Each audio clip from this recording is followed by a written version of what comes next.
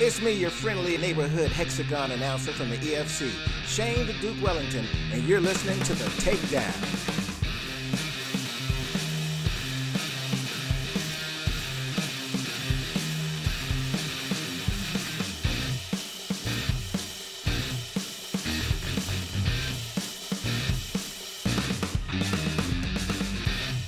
PJ Black, thank you very much for taking the time out of your very hectic schedule to be on the show with us. Oh, no, thanks for having me, man. Anything for some locals, man. I'll make some time for you guys. I can still hear a bit of the South African accent there. It's coming through.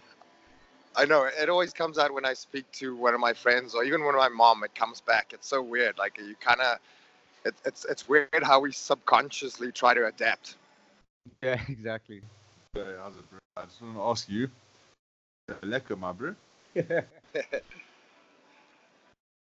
Lekker. So PJ, you were born and raised in Cape Town, South Africa, and you were trained by your father, the legendary Pink Panther.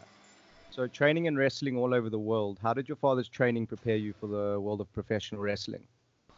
It was amazing. See, a lot of people don't realize this, but in the like 50s, 60s, 70s, and 80s, South Africa wrestling scene was massive. It was actually on par with the US and Japan at that time. It was a territory on its own. So my dad, he broke in old school style. He knew all the legends, because back in the day, people would come to South Africa for extended periods of time. Fit Finley came there for like 10 months. Regal, one of Undertaker's first matches was there in the 80s. People don't realize that. So my dad had a lot of knowledge and he was trained the old school way. The business has evolved in the last 25 years, but I'm very thankful that I had a teacher like him, and he's still considered one of the best in the business. Like all the old timers here in the US still talk of him. So he must have done something right. And do you feel like a lot of the new guys coming up now all over the world, not only specifically in America, they're not really trained the old school way? It's something different. It's something completely different, but it's cool, because wrestling keeps evolving. Like, look how far we've come in the last 10 years. Can you imagine where we'll be in 10 years from now?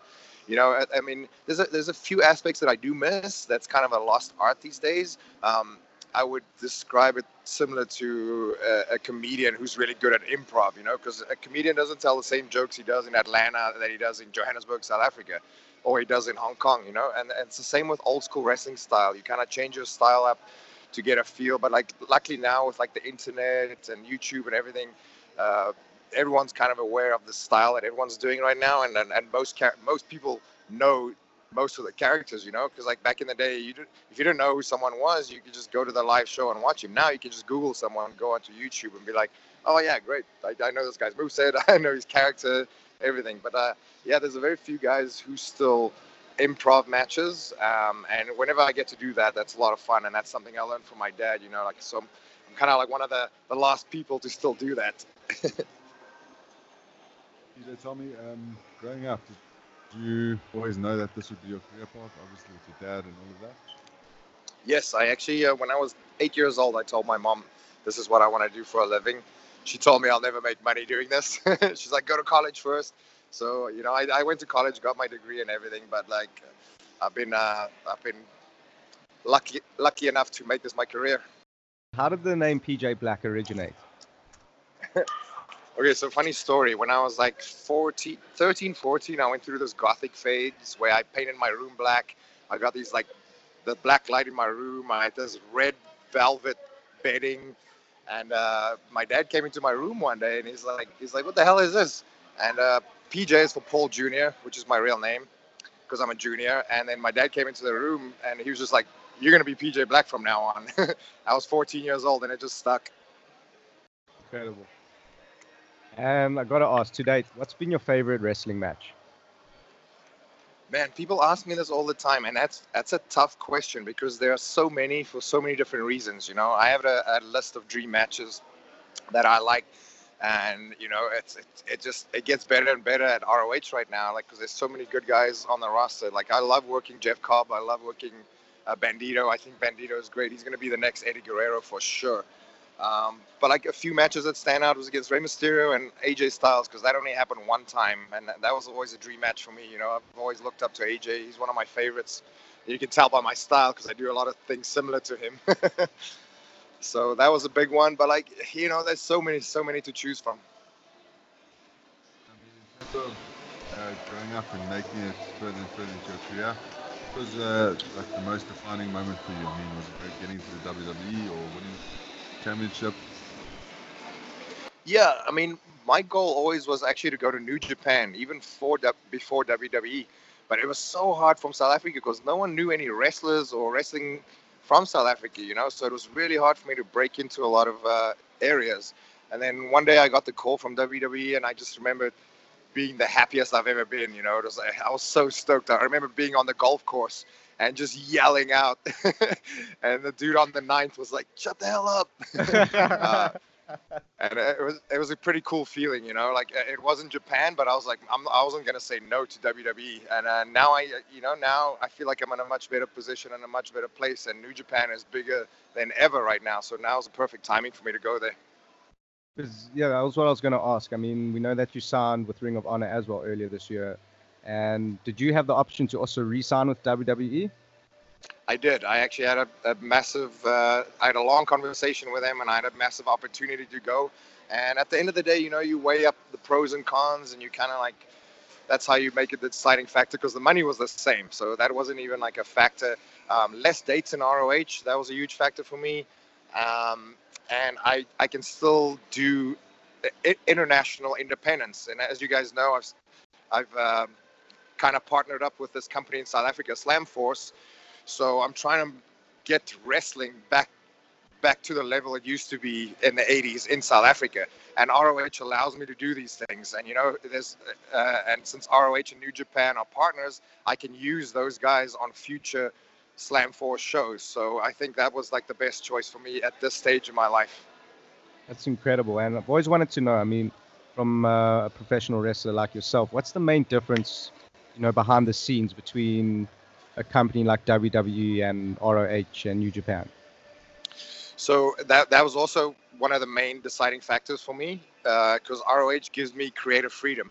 Like I told you earlier, I'm like an improv artist. I'm one of the few guys who still like kind of listen to the crowd and kind of like just make up stuff as I go along instead of choreographing everything. So ROH gives me the freedom to tell my own stories and do things my way and explain my character my way, which I love. WWE, I mean, I love WWE. I love the style, and it was a great time in my life. But like, they micromanage everything. They sometimes tell you what to do, what to say, what times to hit. How to be your character, what to wear sometimes. And it's, as an artist, because I feel like wrestling is an art form, it just felt like my creativity was suppressed. And I mean, that's not a bad thing. Everyone has to go through that, and I feel like with NXT, they're loosening up on that right now. And they have to, because of all the stuff that's happening in the wrestling world. They have to, with AEW popping up and like all these great companies and ROH and everything, and New Japan running shows in the US right now. WWE has to like loosen up on that stuff, because that's what made the Attitude Era so great. Everyone had creative freedom. Everyone had their own time to express them however they wanted to. So that's what ROH gives me, and that's huge for me. Was it the same with NXT, going to the main roster? Was it the same there with NXT? Yeah, in a way. NXT season 1 was not scripted at all, which was hilarious. I think we messed it up so bad that they had to script season 2 and onwards. But yeah, a lot of the matches weren't unscripted, but luckily that's my forte, so that's what I was good at. All the promos were on the fly. And those ones I kind of fucked up back then a few times, but if that comes around now, that'll be my strong point. But it was definitely an interesting experience, man. It was so much fun. It was nerve-wracking at the same time, and people running around not knowing what's happening. It was super cool. But yeah, it's very different now. PJ, just bringing it back to Slam Force, how did you and Cornelius get in contact? And I mean, what made you agree to compete at Slam Force? So I had this 5-year plan of setting something up in South Africa and coming back and starting some schools, because I get requests from kids on social media and email like daily of like, how can I follow in your footsteps? Where can I go to train? How did you do it? Like, how did you get there? So I had this like idea in my head. It was like a 5-year plan to start something in South Africa. And then Cornelius contacted me one day this whole idea, and I was like, this is fantastic. This is what I was going to do anyway. Years from now I have a very smart, intelligent, trustworthy partner on that side. Well, I wouldn't say we're partners, but like someone who sees things I do. We have the same kind of vision, and that was, like just talking to him. I still haven't even met him in real life. Like we've just been discussing business over the phone for the last year almost, and I was like, yep, this is the guy I want to do business with, because he has a fantastic mind for the business. He has passion, which a lot of people along the way lose. Like a lot of promoters just care about one thing, and he legit believes and wants to make wrestling in South Africa go to what it used to be in the 80s, and that's what I want to do too. And hopefully we can open some schools. Generation, like, wouldn't it be cool if like 5, 6, 7 years from now we'll have like 5, 7, 8 South Africans in WWE? That's my plan. It can definitely be done. That's for sure. I mean, we did a podcast with Cornelius last week, and again, like you said, his passion for the business it's refreshing to see. Yeah, I think the timing is just perfect right now. Like for me and Nelius and Slamforce and pro wrestling in South Africa, and wrestling is at an all-time high worldwide. And I made so many friends and connections worldwide, and I want to bring them all to South Africa. And I mean, talking about Slamforce, we know that you're going to be facing Rob Van Dam for the Slamforce heavyweight title. How do you feel you can beat RVD? I've been studying RVD ever since I was little. He's been around for a long time, and I actually do a lot of the stuff that he does. This will be the first time that we go one-on-one in the ring, so I'm very excited about this. It's going to be so much fun. I don't even have the words to describe it. I'm looking forward to this so much. Look, it's definitely a dream matchup for us personally, and I'm sure a lot of people out there. Yeah, myself included, actually. And also for anyone who's never been to a pro wrestling live event, what can they be expecting on the night? Oh, a lot of fun. It's a show for the whole family. So you can bring, the kids, you can bring the grandma, you can bring whoever you want. Expect a lot of fun, a lot of drama, a lot of new stuff, a lot of South African flavor, a lot of international flavor, a few surprises, some competitions, and yeah, it's just gonna be a great night. I feel like South Africa gets 100% behind its local athletes and performers, and I really hope that they get behind the Slamforce brand, and so we can build this to an international brand.